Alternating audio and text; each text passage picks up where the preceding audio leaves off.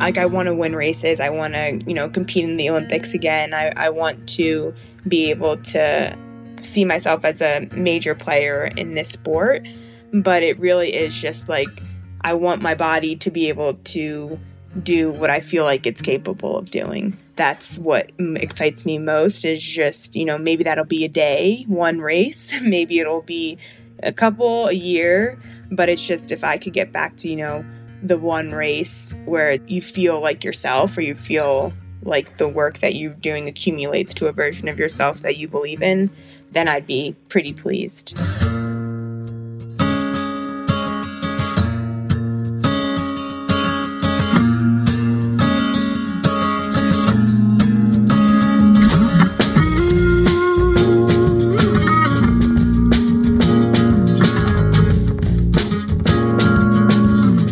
What's up, everyone? I'm your host, Mario Fraioli, and you are listening to the Morning Shakeout Podcast. Every week on this show, I try to glean unique insights and uncommon inspiration from a wide range of personalities in an effort to help you see what's possible through the lens of running. This week, I spoke with Olympian Marielle Hall, who represented the U.S. in the 10,000 meters at the Rio Games in 2016. She's also a four-time World Championship qualifier. She finished 8th in the 10,000 at the 2019 World Championships in Doha and won a national 15K title on the roads in 2020. This episode came to be a few weeks after I was introduced to Marielle last month in Mammoth Lakes, California, where she's been training at altitude in preparation for her half marathon debut later this fall. In this conversation, Marielle and I talked about how she's using this training camp as an opportunity to recenter herself and set the tone for the year ahead. She told me about traps that she's gotten stuck in over the years and how she's trying to maintain focus and keep the main thing the main thing. We discussed how she's feeling now versus a year ago when she left the Bowerman Track Club and when she knew it was time to change her training environment. Marielle talked to me about moving up in distance over the years and the differences between racing on the track and on the roads, how she sees herself now that she's out of the hole of injury and uncertainty, and what she thinks she's capable of when she's healthy and firing on all cylinders, the ways in which her relationship to running has evolved over the years and what she hopes it looks like moving forward, and so much more. Before we get into it, I'd like to thank the Monterey Bay Half Marathon for supporting the show this week. I am stoked that this race is back. Registration is now open for the Monterey Bay Half Marathon, which is a fast and scenic out-and-back course beginning in historic downtown Monterey, running along Steinbeck's Cannery Row, and next to the beautiful Pacific Grove shoreline. Your entry fee includes a 100% recycled participant shirt and a one-of-a-kind handmade ceramic medal.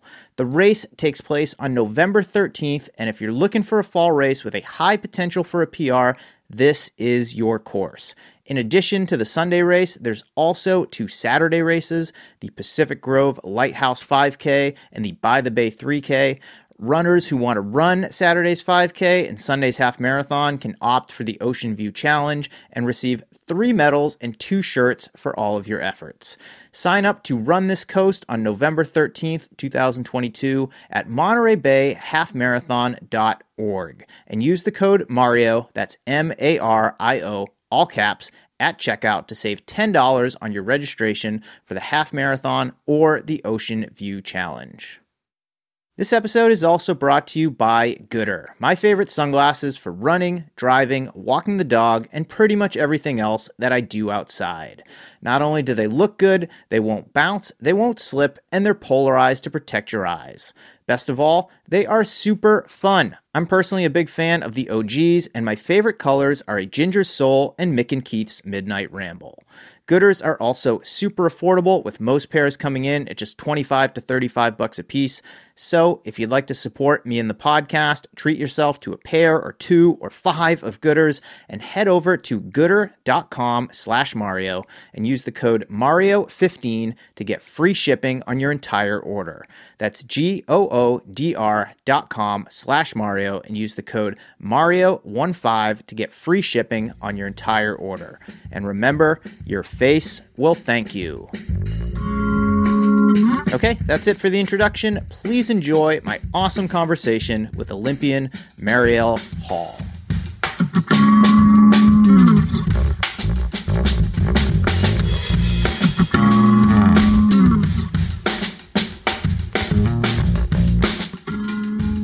right, Marielle Hall, we met by chance in Mammoth Lakes, California a few weeks ago. Shout out to James Cassidy for introducing us, and I am thrilled to welcome you to the Morning Shakeout podcast. Yeah, thanks so much for having me, and I'm excited that I got to meet you in person before our virtual chat. The Trail Fest was a really cool experience, and I feel like that was kind of my nightly activity for a while, was getting to hear everyone speak at the I don't know what would you would call the, I guess, panels, the nightly panels. It was only a couple of blocks away from where we were staying, so it was very enjoyable. Just to set the stage here, I was in Mammoth Lakes at Tim Tollefson's inaugural Mammoth Trail Fest. You are in Mammoth Lakes. I believe you're still there as of this conversation for an altitude training stint. And as you just mentioned, where you're staying was very close to the village where a lot of the events were held. And you wandered in there a couple of nights and took it on, which I thought was super cool. I was like, holy shit, that's Marielle Hall, Olympian, at a trail, an ultra running event. Not two things that I would have put together, but I love that you were there. And I guess that's a good place to start. What were your reflections of that world? Because it's not one that you are involved in on a day-to-day basis. Is it one that you were aware of or had any interest in? Yeah, I feel like I still am very novice in my knowledge base of what the event entails, what the training entails, how people get started in that discipline. But I think I heard about it on the radio advertised, and I think I'm just naturally a curious person. So I wanted to check it out and see what it was all about. And it's vastly different, I think, from the track world, vastly different from marathon world, which I guess is kind of some of the allure and draw. It brings very different people into the space, and I felt like I learned a lot about like athletically the discipline. I thought differently about kind of like the spaces that you train in. Just I think the trail space or ultra marathoning has a bit more of like an environmental contingent to it, which I think it's always cool when sports connect to those different, just to maybe more what's happening, I guess, outside of sport, when sport can kind of cross over. I think that's always a special place. So yeah, honestly, just very impressed with how people are able to cover the distance, just in length. The marathon is still, a number that's pretty intimidating to me. So to see people get excited about going further than that is pretty. I think you're just curious about how those people work. Yeah, 100%. I mean, I'm with you on all of that. My background's similar to yours, in where I ran cross country and track as a kid and through high school and college and even beyond. It wasn't until 2014 that I was exposed to this trail and ultra marathon world. And it's a completely different world and just a different mindset. I've told this story before, but within a few months of moving to the Bay Area where I live now, where I was first exposed to this stuff, I was out on a training run with some guys and they convinced me to run my first 50K. And I'd run a bunch of marathons before that. And I was very intimidated about the additional 8K moving up to 50K. And their mindset was, oh, no, this is speed work for summer hundreds. And I'm like, well, that's a completely different mentality. That just sounds totally crazy to me. But I do think it is a nice complement to the world that we know, cross country, track, road racing, that sort of thing. Like you said, many aspects of it extend beyond just the race and the event. There's an environmental component, more of a kind of community component, which is really cool. And I'd love to see the two worlds just continue to learn from each other and feed off of each other, because I think they can make each other better in that way. Yeah, for sure. I mean, I think a few of the people that I'm staying with in Mammoth will laugh, but you interviewed Adam Campbell, I think maybe the first night. And that was a story that just kind of I was repeating over and over on every run to every person. And yeah, that's a story as a part of, I guess you could say, the track or the road world that I never heard of. But I think just who he is as a person, all the things that he's gone through, what he stands for is similar or like you said, both communities could learn a lot from. So, I was really grateful to hear that story and just expand on, what I feel. You feel like you've been running forever, so you know everything, but it turns out there's always kind of more to explore. Last question on this before we move on to you and where you're at right now. But having been at that event and exposed to it on the level that you were, I mean, you've got plenty of unfinished business on the track and on the roads, which we'll talk about. But do you think someday that would be something you'd like to check out, even if not from a competitive standpoint, but just could I go that far? What would it be like to run up that mountain and go back? Or are you like, no, I'm good with the roads and staying at lower elevations?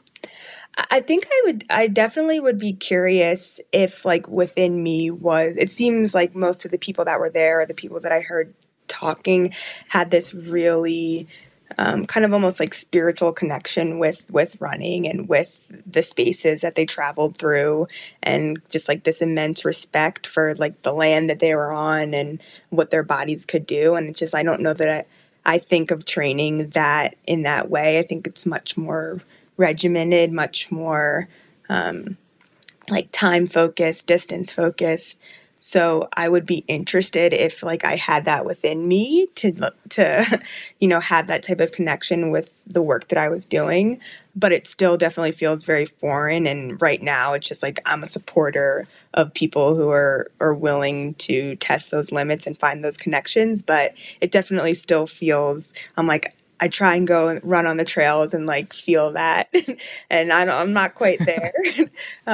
So I'd have some work to do in order to, I think, make the type of connection that I hear a lot of people that are in that space make. But it feels like a future cool challenge and like something that I hope is within me, but I don't see it at this moment. Well, if Marielle Hall does end up on the trails, remember, you heard it here first on the Morning Shakeout podcast. It was the Mammoth Trail Fest that scratched that itch for her, and she explored it further. But it was cool that you were there. I love seeing you there. Just that you were open to exploring, even just on an observational level, a different part of running than what you are used to. And, it's kind of my hope through this podcast and people listening to it, and just the variety of guests that I have on, that others do the same thing in their own way. Even if, they're a trail runner and they don't know much about track and road racing, that they look at that maybe as an avenue for themselves, or maybe just understand the athletes better who are doing it and what it means for them, and vice versa, or people who don't race at all and are using running as a way to, advocate for change within the industry or within the sport, and realize it doesn't have to be just what it is to you, being a competitive cross-country and track athlete for a majority of your career, as I was, you kind of think about running in a very narrow way, and you realize when you're around just different aspects of it that it's so much more than that. And maybe it'll never be that to you, but I think it just kind of helps strengthen the overall community as a whole. Yeah, no, for sure. I think anytime we can expand on this already what feels like a very simplistic act, being able to expand on that, I think is exciting. So yeah, again, it was really cool. And that it was its first iteration of it is like, okay, can set a tradition for myself to try and make it back. There you go. In years to come. So, yeah. We're having this conversation approaching mid-October. You are still in Mammoth Lakes as we're speaking now, in the midst of your altitude training camp. How long have you been there, and when do you anticipate leaving? I'll be at altitude for, I guess, a total of like 5.5, almost 6 weeks.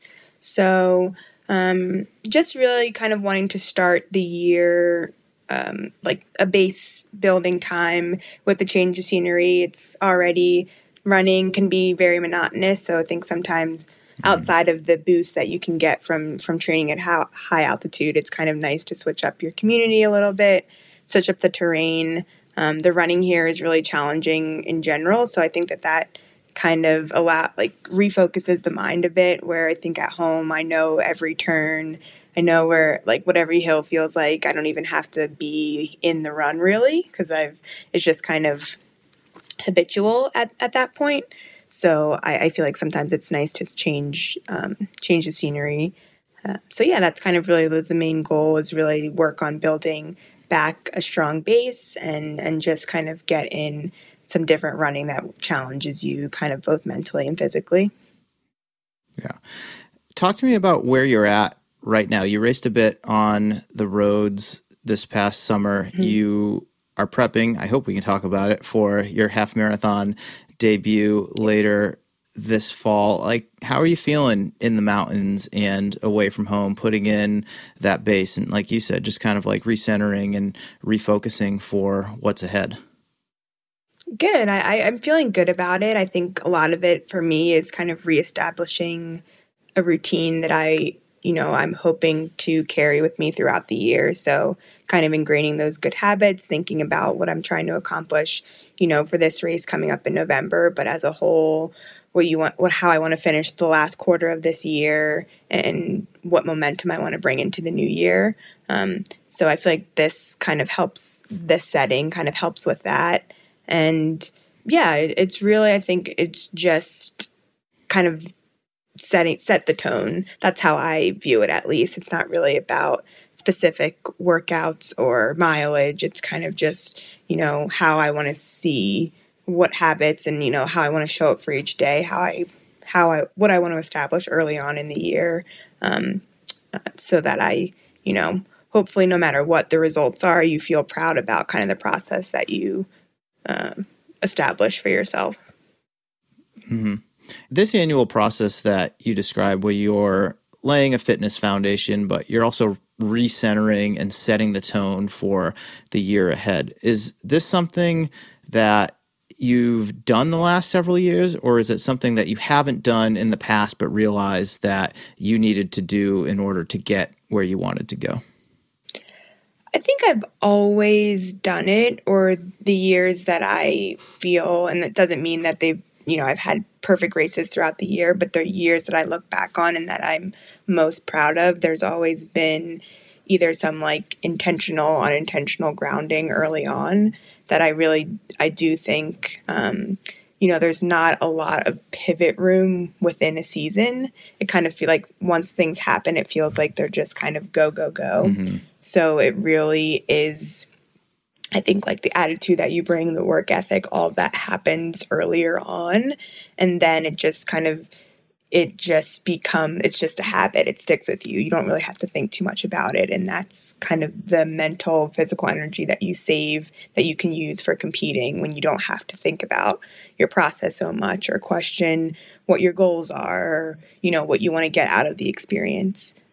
Setting that early on, I think, just helps me. I'm definitely someone who has fallen into overthinking traps and has, been distracted by whatever goals that may not really fit with where I am in the year, or what I need to get out of the year. So I know myself and I know kind of the traps that I fall into. So this is just something I think that works well for me.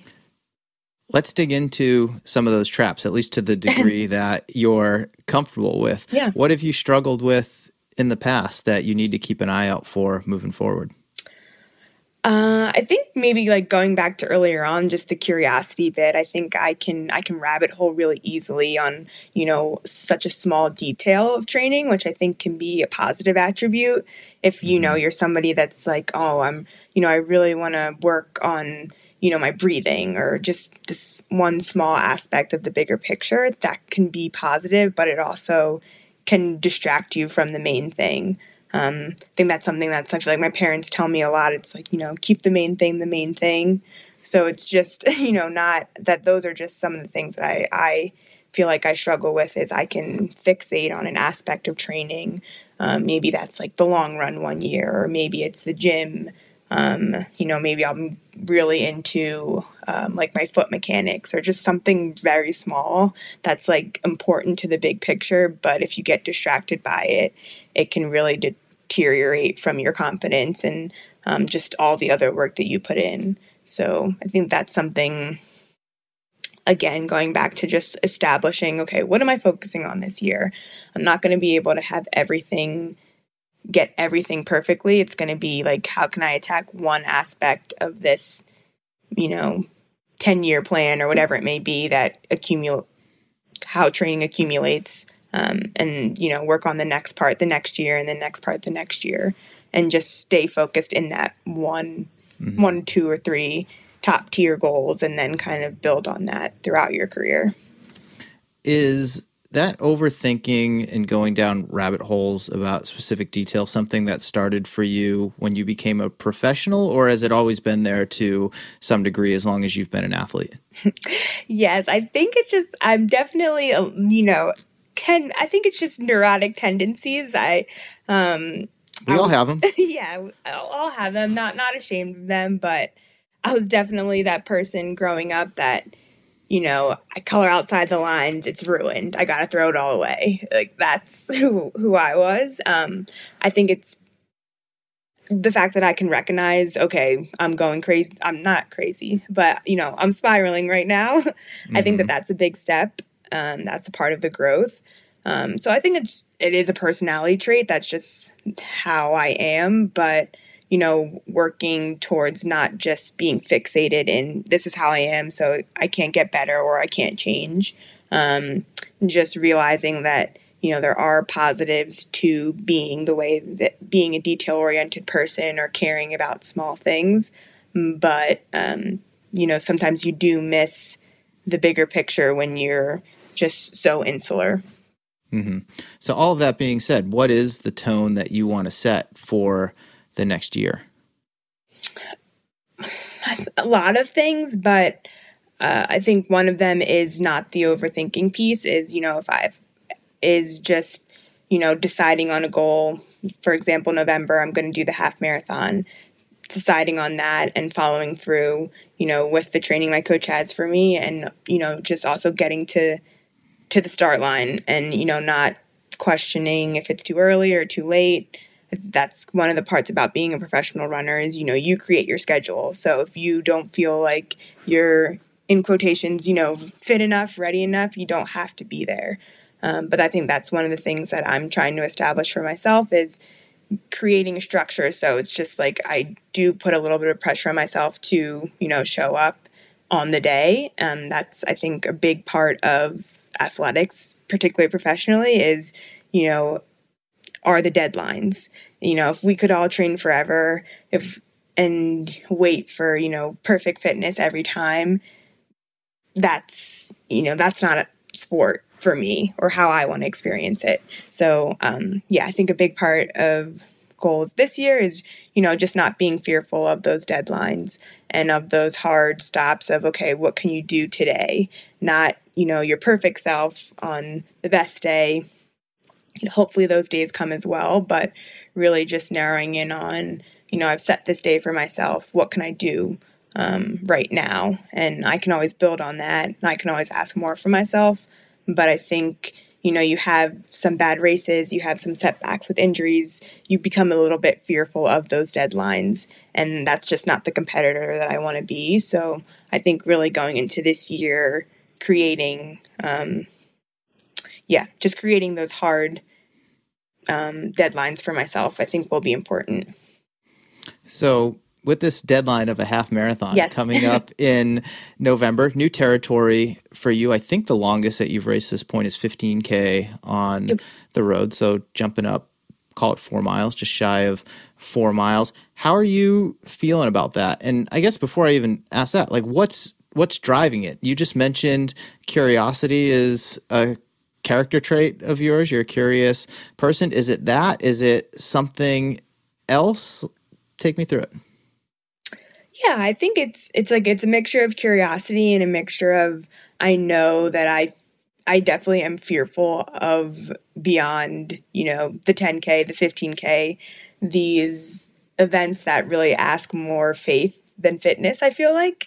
It's kind of more of, you can do everything right, but who knows what happens to your body after X amount of miles with said weather conditions and fueling and all these different things. So I know a big part of, these longer distances is I am definitely scared of them and fearful, and I don't like the unknown aspect.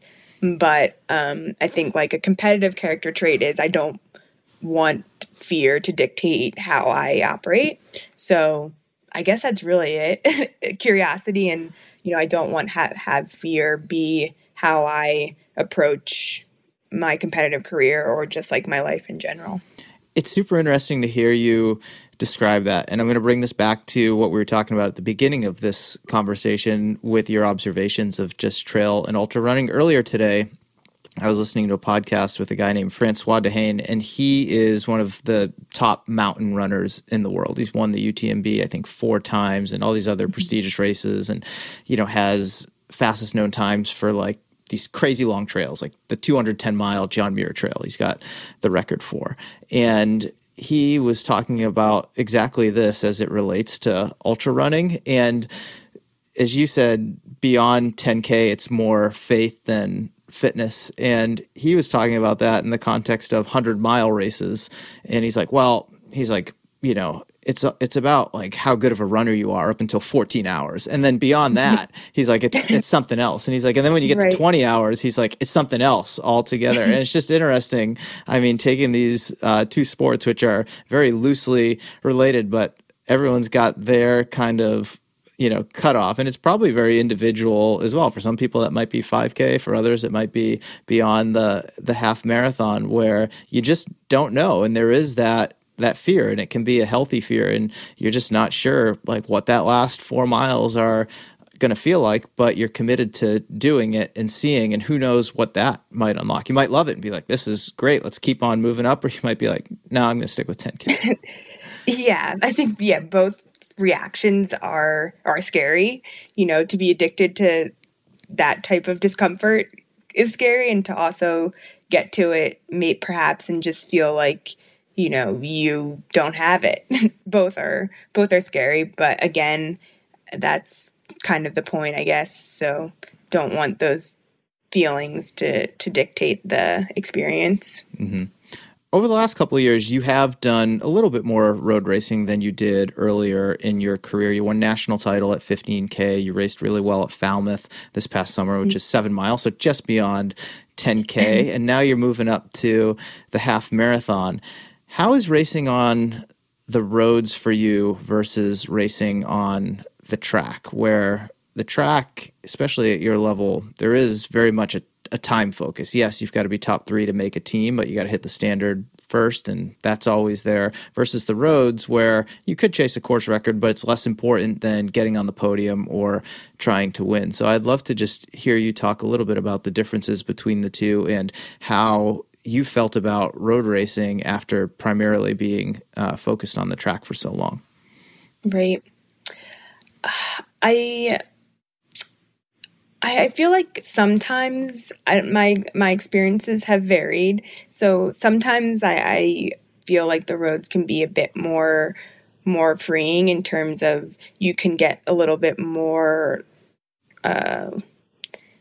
like if you're with a pack, you can kind of absorb that energy. If you're alone, it really just becomes about like, okay, how can I get myself to the finish line? Mm-hmm. Or sometimes on the track that feels magnified and you're not really thinking about, getting the most out of yourself. It just kind of feels like this disappointment. You're stuck on an oval passing people over and over again when you're having a bad day. And I think that it really becomes you just go very insular, becomes very about just kind of can be a bit of a pity party on the track if you're not having a great day.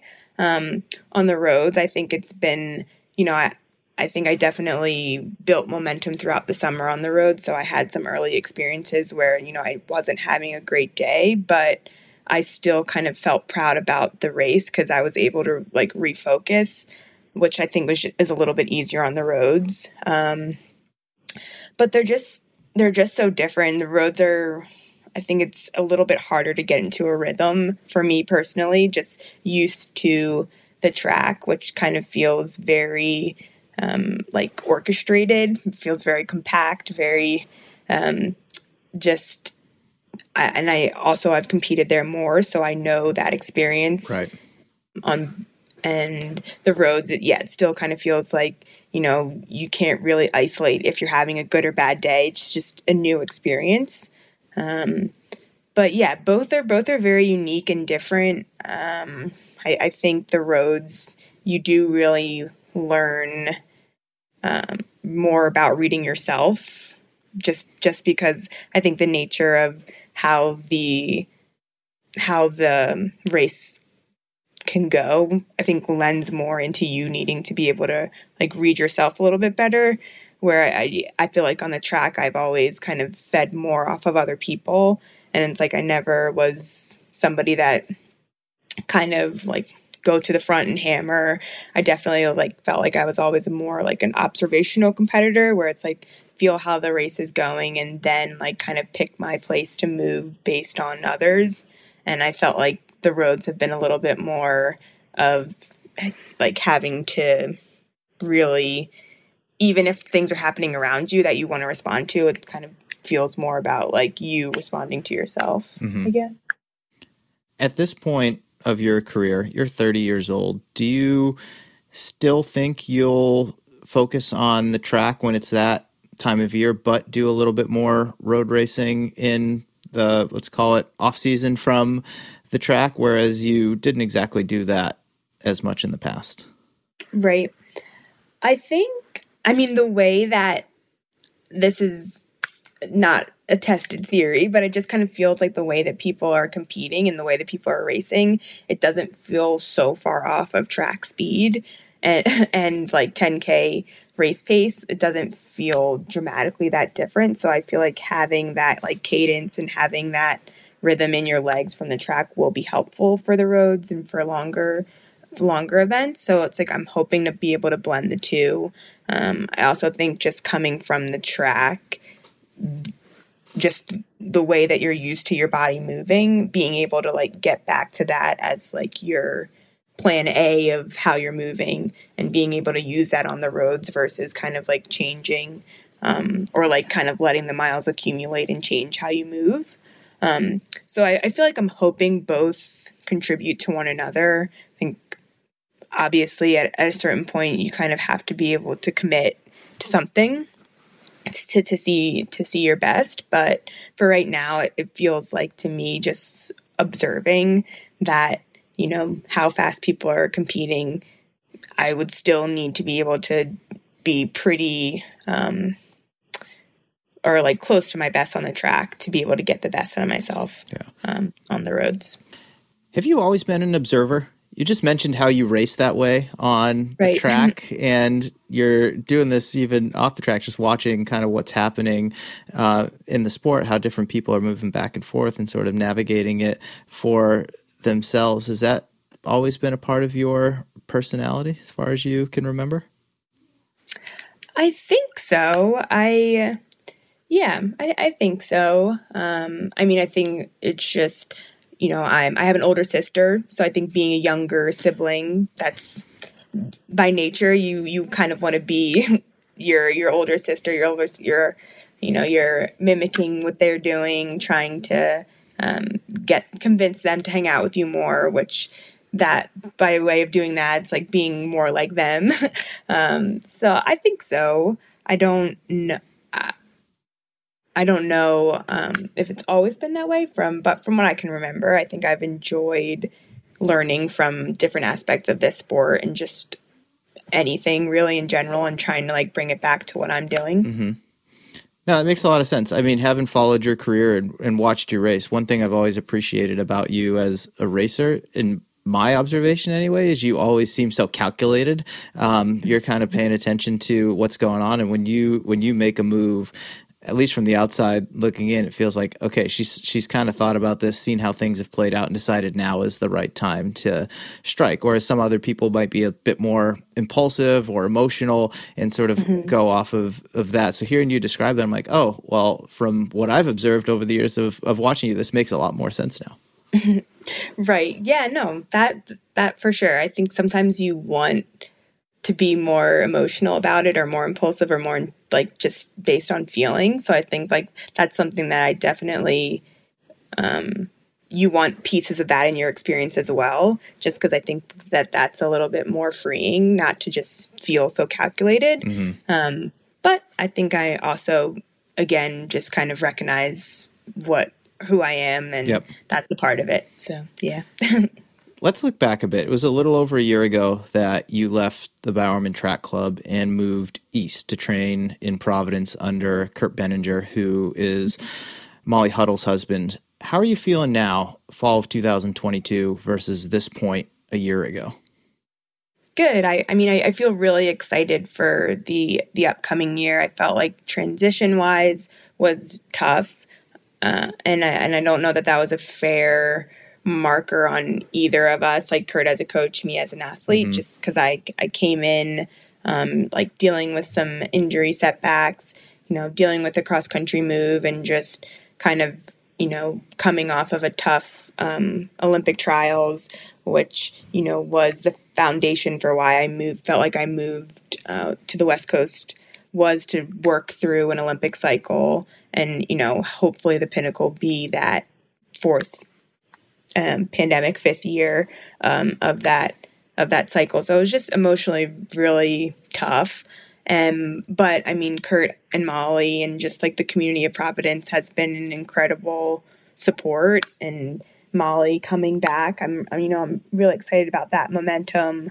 Emily spent the summer in Providence, which was fun to see her in the early stages of her build, and just kind of the momentum and excitement it brings with more bodies out training, trying to accomplish the different things that they're after.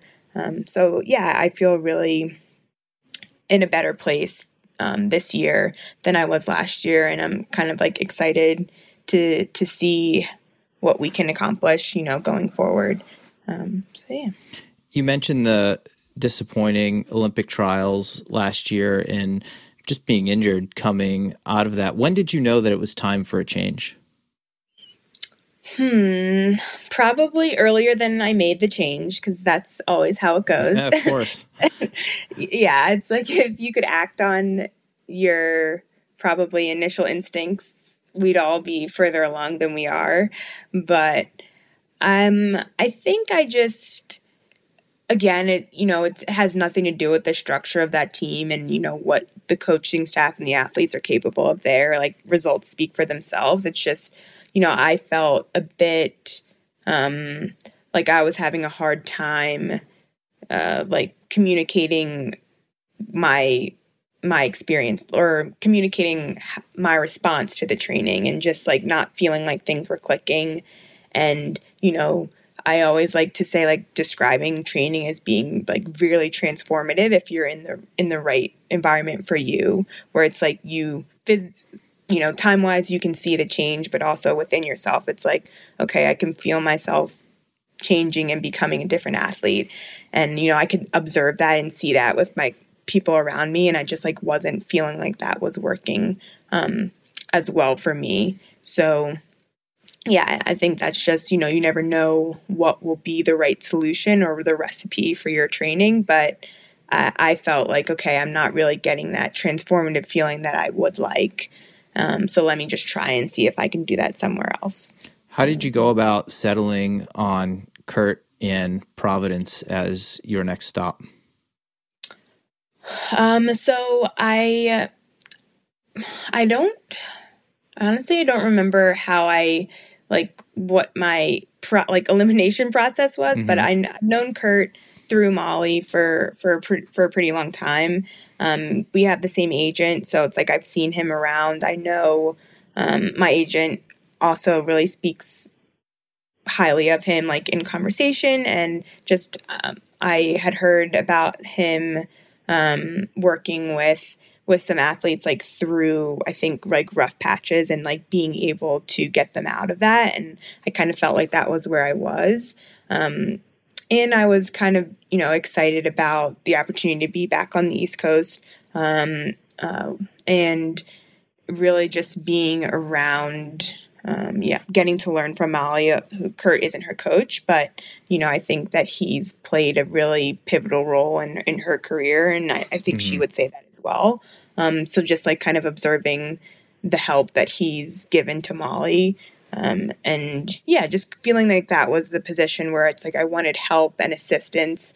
And I also wanted to feel like come in with a little bit of confidence of like I've had experience, and hopefully that will be listened to, and that we can kind of work together to figure out what the right training stimulus is.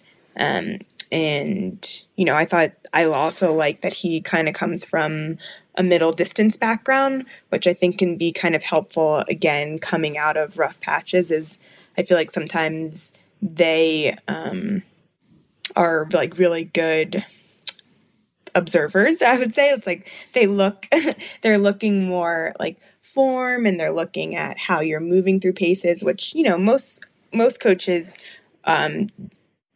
do that as well. But I feel like sometimes the middle distance background, they can be more, the race structure kind of plays more to tactics and more to kind of maybe these like smaller details. And that's maybe where I felt like I was lacking, or where I needed help was like, I don't know if that's a big overhaul. I just need someone to like help me with the details, or like the small details, and, you know, not allow myself to get caught up with them, but let somebody else kind of get caught up with them and then kind of communicate back to me what I need to do. What were some of those initial conversations with Kurt like? Because you were injured, not running at the level that you knew you were capable of, but knew what was possible and where you wanted to go. So where did you start? What were the first steps once you began working together? Yeah, I think a lot of it was him just talking about the confidence that he has in me as an athlete, just from like seeing me run, seeing me compete. I think a lot of it was just, you know, communicating that it was going to be about getting confidence back, that, you know, it wasn't going to be a magic workout or a magic build. It was going to be about like, okay, what are these components of you as an athlete that you feel good about? What are the components that I see that I feel good about?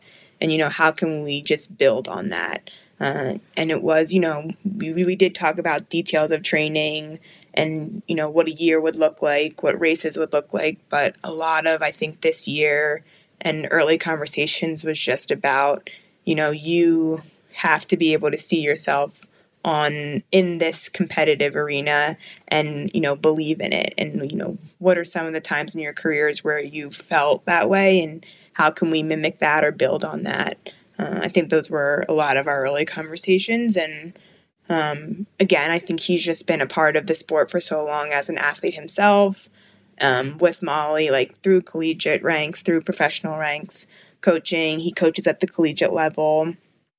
I think he's observed a lot of what it takes to be, you know, a good athlete at a high level, and, you know, an athlete at an elite level, an athlete at, you know, a youth, or however you would describe kind of the many stages of an athletic career. I think he's observed it all. And, you know, the common denominator is the same as, you know, what are the things that each athlete does that makes them feel, you know, different on race day. So I think those were a lot of our early conversations.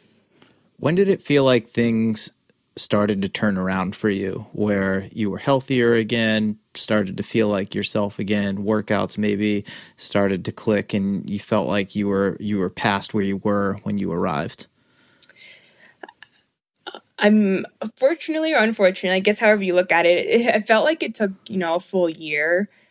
You know, these last few months have been solid, and they've felt more like where I need to be than, you know, months prior. I think we finished kind of the summer, did a lot of road racing, but kind of kept track intensity and kind of did some time trials for 5K and some things that would, you know, not necessarily you get the result that you would want from a competitive experience, but just, you know, despite maybe not getting the on paper results, really continuing to like build on the idea that we'd get there eventually throughout the summer. And I felt like the last, like August, September were, you know, getting back around to a place where, you know, I could start another season and build off of that. So yeah, it took quite some time, but I think it's just, I don't want to say the nature of the sport, because I don't think it's the nature of the sport to like feel debilitated. I don't think it has to be that way, but I do think everybody has moments in their experience where they have to, kind of slow down a bit before they can get back ahead.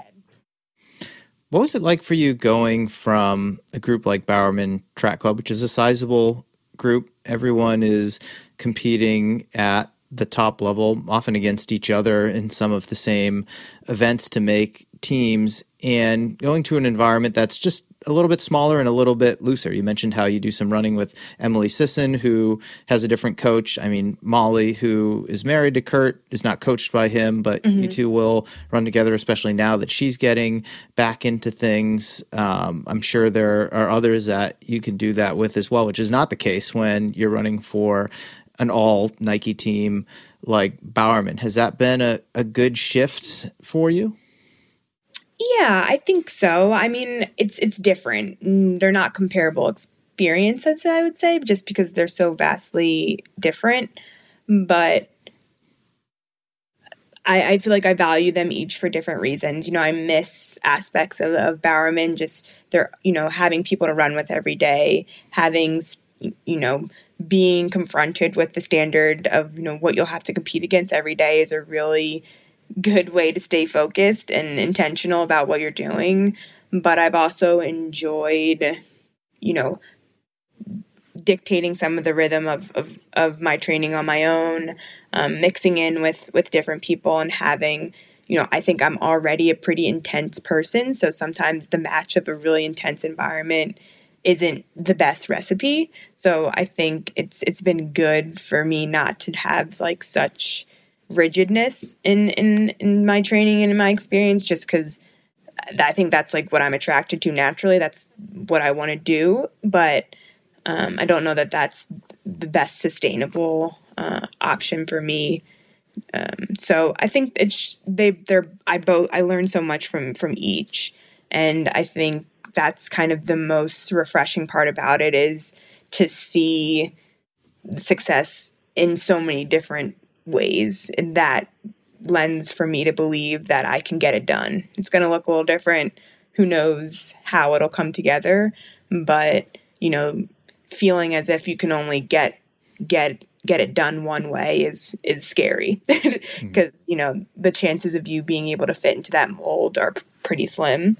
That's for anyone, not just me. So I think it's been good to see success in different ways.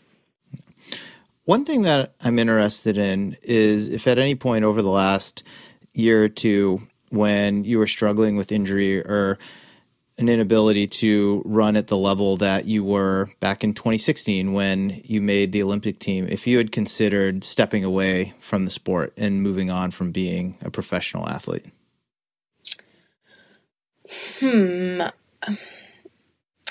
I feel like I've thought about that, but maybe in more of I think having like a lack of success or a dip in performance, I think it makes me ask that question more of like, am I doing what I'm supposed to be doing? Where maybe if you're having, almost all A races and seeing yourself grow and seeing yourself like kind of like level up to each experience, you maybe ask yourself that once a year to check in to see like, okay, do I still want to do this? Am I still ready to commit? But I feel like when you don't have that, you just ask that question more frequently. So I feel like I was asking that question more frequently, but still kind of felt like my response was, I have to see what I could be outside of this hole that I'm in. That feels, very big and not, maybe don't feel close to getting out of it. But I think every time I asked that question, that was still kind of a desire to like know or see myself outside of where I was at this moment. So I asked the question, but I don't know that I ever, like fully committed to a discipline outside of what I was doing or what I'm doing right now. So following up on that, how do you see yourself now that you are outside of that hole, or at least the deepest part of that hole? Right. Um, I I don't know that it's that I have like a specific vision of, what I should be able to do or what I want to be able to do. I think it's just more, and this is so hard because I think this is something I talk about with Kurt too, where it's like, okay, I can't really tell you that I feel good. It's just a feeling. I couldn't give you a specific workout or a day where I knew that this is that I'm on the right track. It's just, I'll know when I know kind of thing, which is not helpful and not a helpful guiding piece for like a coach or myself. um, but I think it really isn't like I want to win races. I want to, compete in the Olympics again. I want to be able to, see myself as a major player in this sport. But it really is just like, I want my body to be able to do what I feel like it's capable of doing. That's what excites me most is just, maybe that'll be a day, one race, maybe it'll be a year, but it's just if I could get back to, the one race where it's, you feel like yourself or you feel like the work that you're doing accumulates to a version of yourself that you believe in, then I'd be pretty pleased. Yeah. So let's do a little thought experiment. When you are fully healthy and firing on all cylinders, right. What do you think you're capable of ultimately? I mean, I don't have like a number or a certain accomplishment placed on that, but I think I feel pretty confident in myself as a competitor when I'm on, and I think I haven't.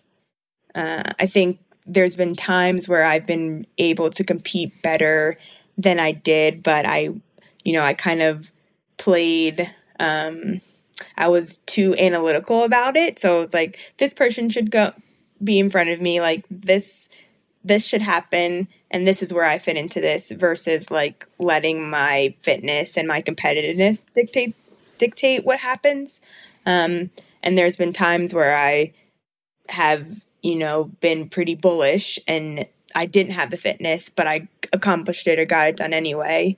And I think I'm looking for like the happy, the medium of that where, you're a little overconfident, but you're also prepared and you're not kind of overthinking the situation.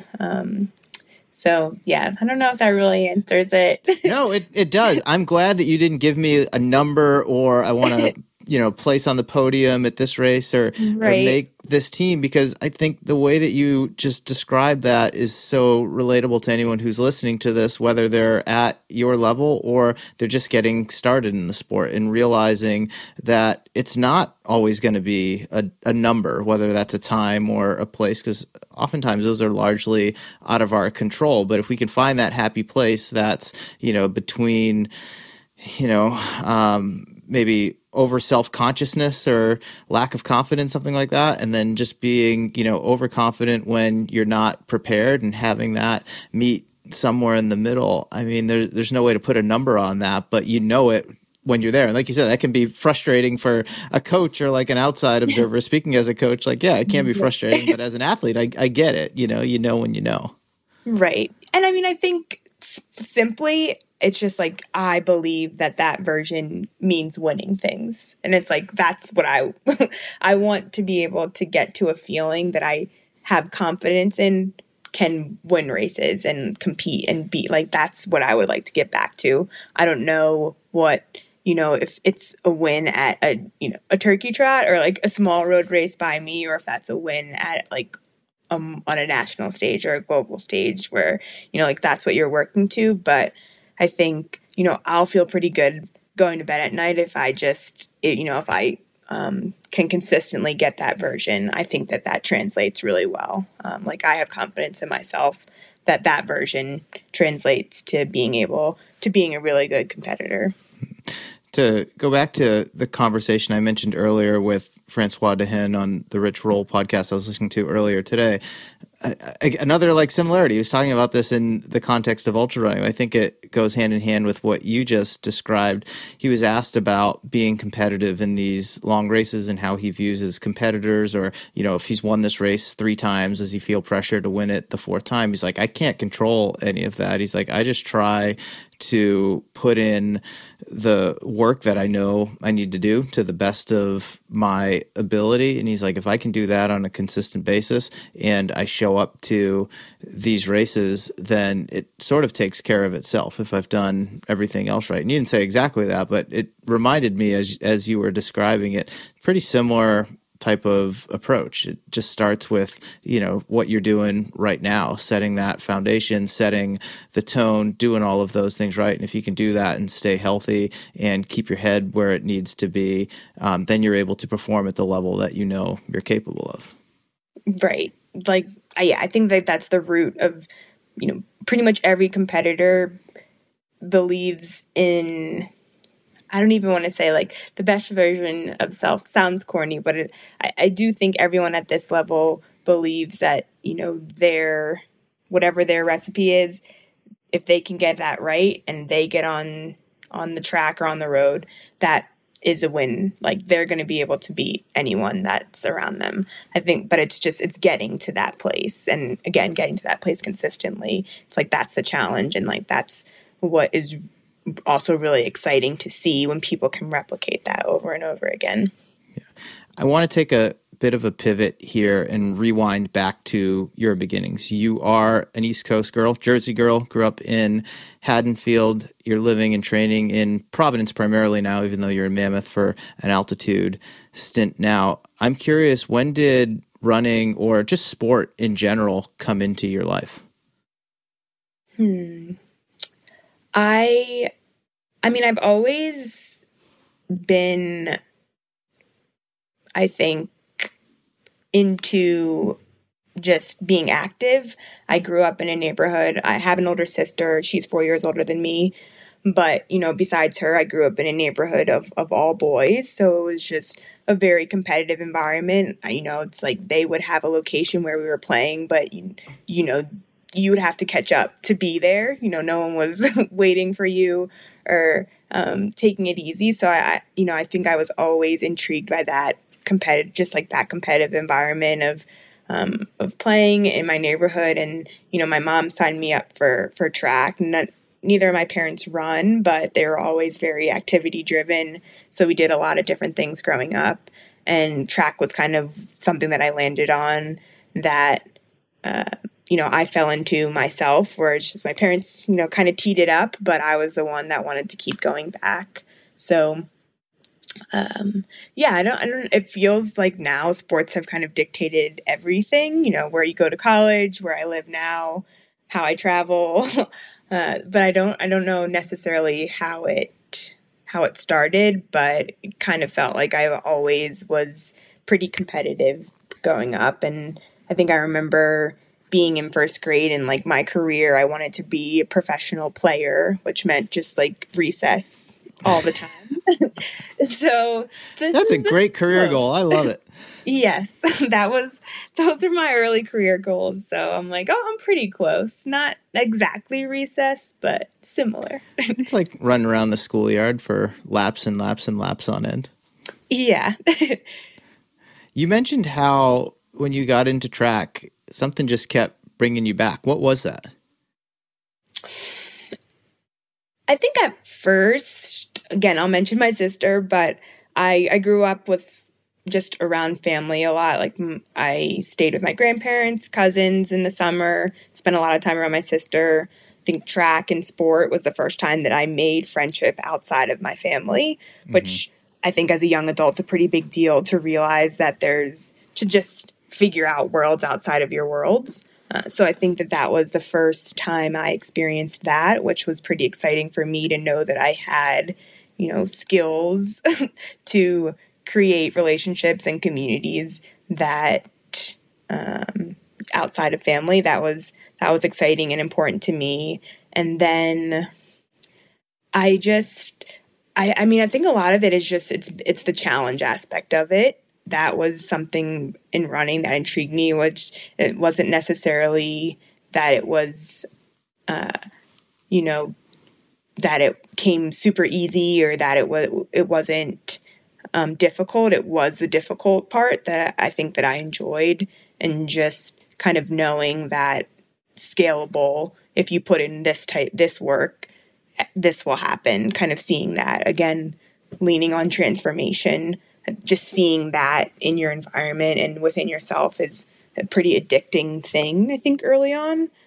So I feel like that's kind of what brought me back to it. So with ambitions of being a professional recess player as a young kid and being a professional athlete now, in between, when you got to like middle school and high school, was it pretty clear to you at that point that track was going to be your path and something you wanted to stick with as long as it was still interesting and challenging to you? I would say I was really intense about like Junior Olympics. Again, that was how I was traveling, how I was seeing places, was running. So it was always more, more, more. Like I wanted to see this place, do this thing. I think that through middle school and then like through early high school, I think that stuck. Around junior year, I think when you just start looking at colleges, it just wasn't clear to me how this experience continued. I didn't really know necessarily about running in college. I didn't necessarily know about the professional ranks. But I started running for a club team my junior year of high school that had a coach that I feel like was a really big visionary for me and kind of helped me see beyond where I was and then I feel like I kind of re-intensified and was like, okay, there is an opportunity to continue to do this. So I felt like I held pretty strong, but maybe a little bit in high school, it just, it didn't make sense. Nobody in my circle was talking about going to like Foot Locker or, world championships, or we weren't really watching track on a scalable level where I felt like what I was doing was like more important than just like the dual meet that we had that week or the cross country meet. So I feel like I fell out of it a little bit, but then kind of was had a lot of help from high school coaches to kind of see where it could take you. Yeah. Did you have any heroes or idols in the sport when you were in high school? I mean, I didn't really, this will be taboo now, but I was a really big Marion Jones fan. Like that was growing up, that was somebody that I really look up to. Like I would do my hair like hers. I went to Penn Relays every year with my dad. And like my best friend and her dad, we would go see her compete. And, I was her for Halloween one year. Like, I think that was somebody, she's like a very versatile athlete. So like, yeah, that was someone that I looked up to. I looked a lot outside of sport. Like my family, we watched a lot of, we watched Venus and Serena because I feel like every Black household, we was pretty fixated with that story and their reign in tennis. So I think I got a lot of inspiration from that. My mom is like performing arts. She went to a performing arts high school, so she was really into theater and dance. So I felt like there's a music company or there's a dance company called Alvin Ailey that I feel like I got a lot of inspiration from. Like dance, I feel like, and running can be relatable sometimes. Just seeing good, powerful movement can be inspiring. So I don't know. I think I never was really, now it's like I can look at the Dinas and Joni and Shalane and Karen, see these people and be like, oh, how did I miss that? But at the time, I wasn't really fixated on, or I didn't really see them much in my experience. Yeah, I think that's super interesting because I feel like it goes one of two ways for kids that age. They're either really into it and they kind of know all of the players involved and they find maybe one or two that they aspire to be like, or they're just into other things or don't care or just aren't paying that close attention, maybe have like, one or two role models perhaps in the sport. Like Marion Jones was a very recognizable figure at that time. So it'd be, easy to, want to be like her and emulate her, but not follow the sport at all. And to set up my next question, now for you as a professional athlete, especially as a Black woman in distance running, do you ever look at yourself and the role that you have for others who are in middle school, high school, college, and perhaps see some of themselves in you? Is that something you give much thought to as you kind of go through your day to day? I don't feel like I think about it that much in terms of like people younger than me. I've been to races or even just running on a trail and like have had someone come up to me and just be like, wow, you encouraged me or inspired me today. So I feel like that real time experience reminds you, but yeah, I don't know that I think about it in that way too often. Do you ever hear from people? Definitely, yeah. I think it's supposed to be them inspiring you, but I do feel like whenever it is just like a reminder of what you're doing, sometimes just making it less insular, making it a little bit more big picture of there are people that are, connected or finding connections to this thing that you're doing, and that's special and important. So I do, no, I definitely am. I try to encourage people, and I'm hopeful that there are people that want or that can see how valuable running can be and enriching in their lives, because I genuinely feel that way. So, but yeah, I don't know. I don't hear from like tons of people, but I think the one-offs are always really special. Yeah, I was just curious, especially in this day of social media. I mean, which, you didn't really have when, you were of, high school age or in your teenage years, but now it's just so ubiquitous, and, you can share different aspects of your journey. If you ever hear from like, high school kids or college kids who are like, I'm from New Jersey, or maybe we're in the same track club or something like that. Or, like I'm a Black girl who wants to run cross country, but I don't see anyone else like me on the team. Like, how did you do it? Like that, that type of thing. Mm-hmm.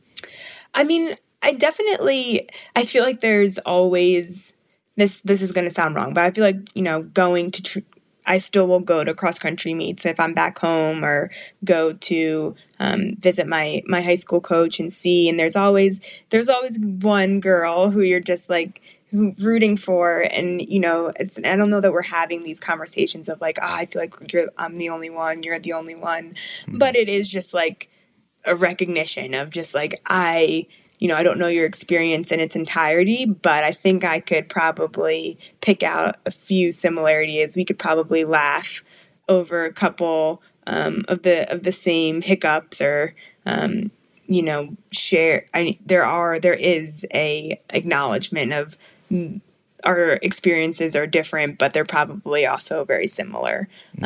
So I feel like that's kind of more what it is, where it's just like I'm genuinely rooting for you. Like, definitely here, kind of an unspoken community. We don't really, we don't have an email address or a place to meet, but I think that it goes without saying that if that we're there for each other and supportive of each other's experience. Yeah.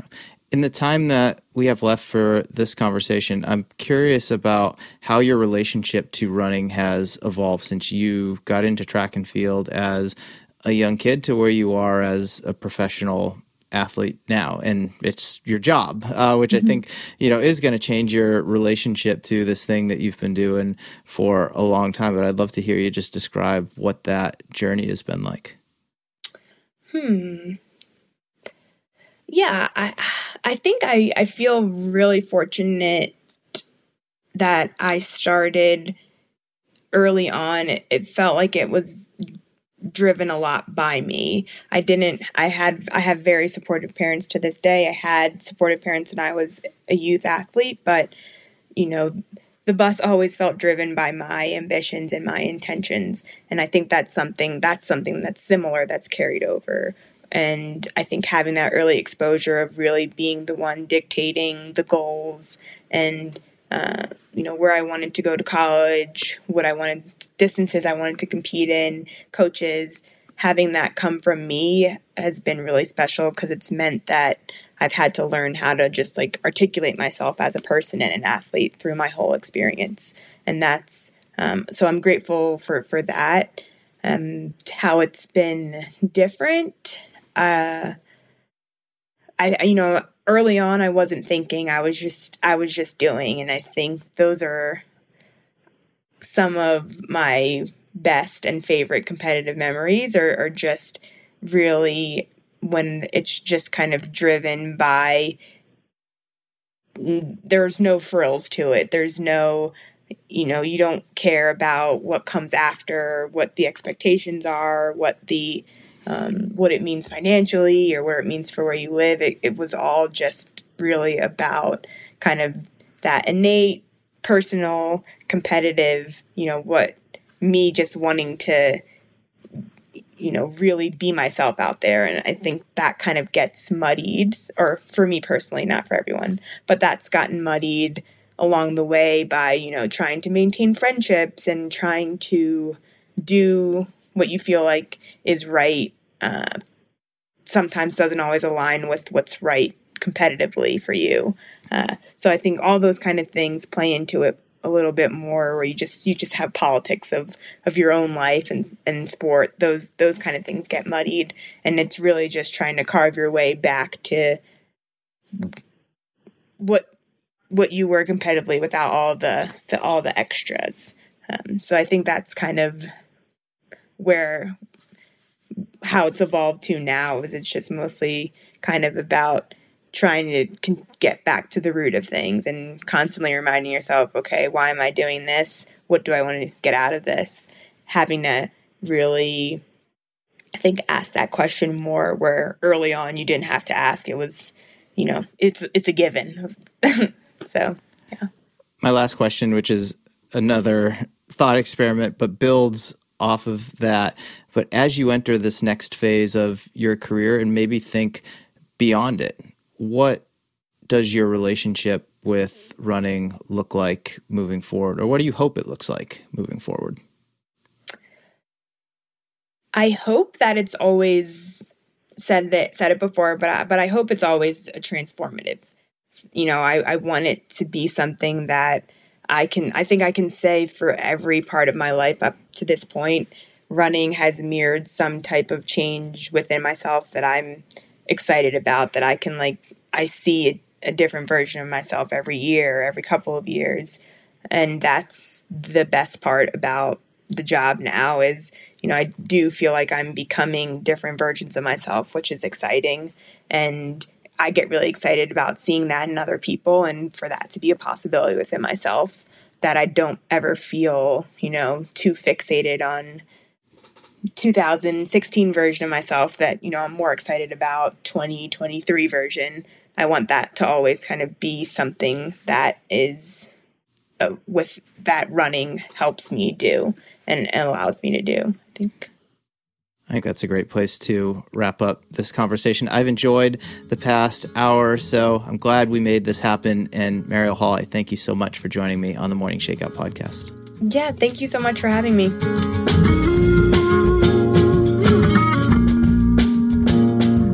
All right, that's it for this episode of the Morning Shakeout podcast. Thank you so much for taking the time to listen in.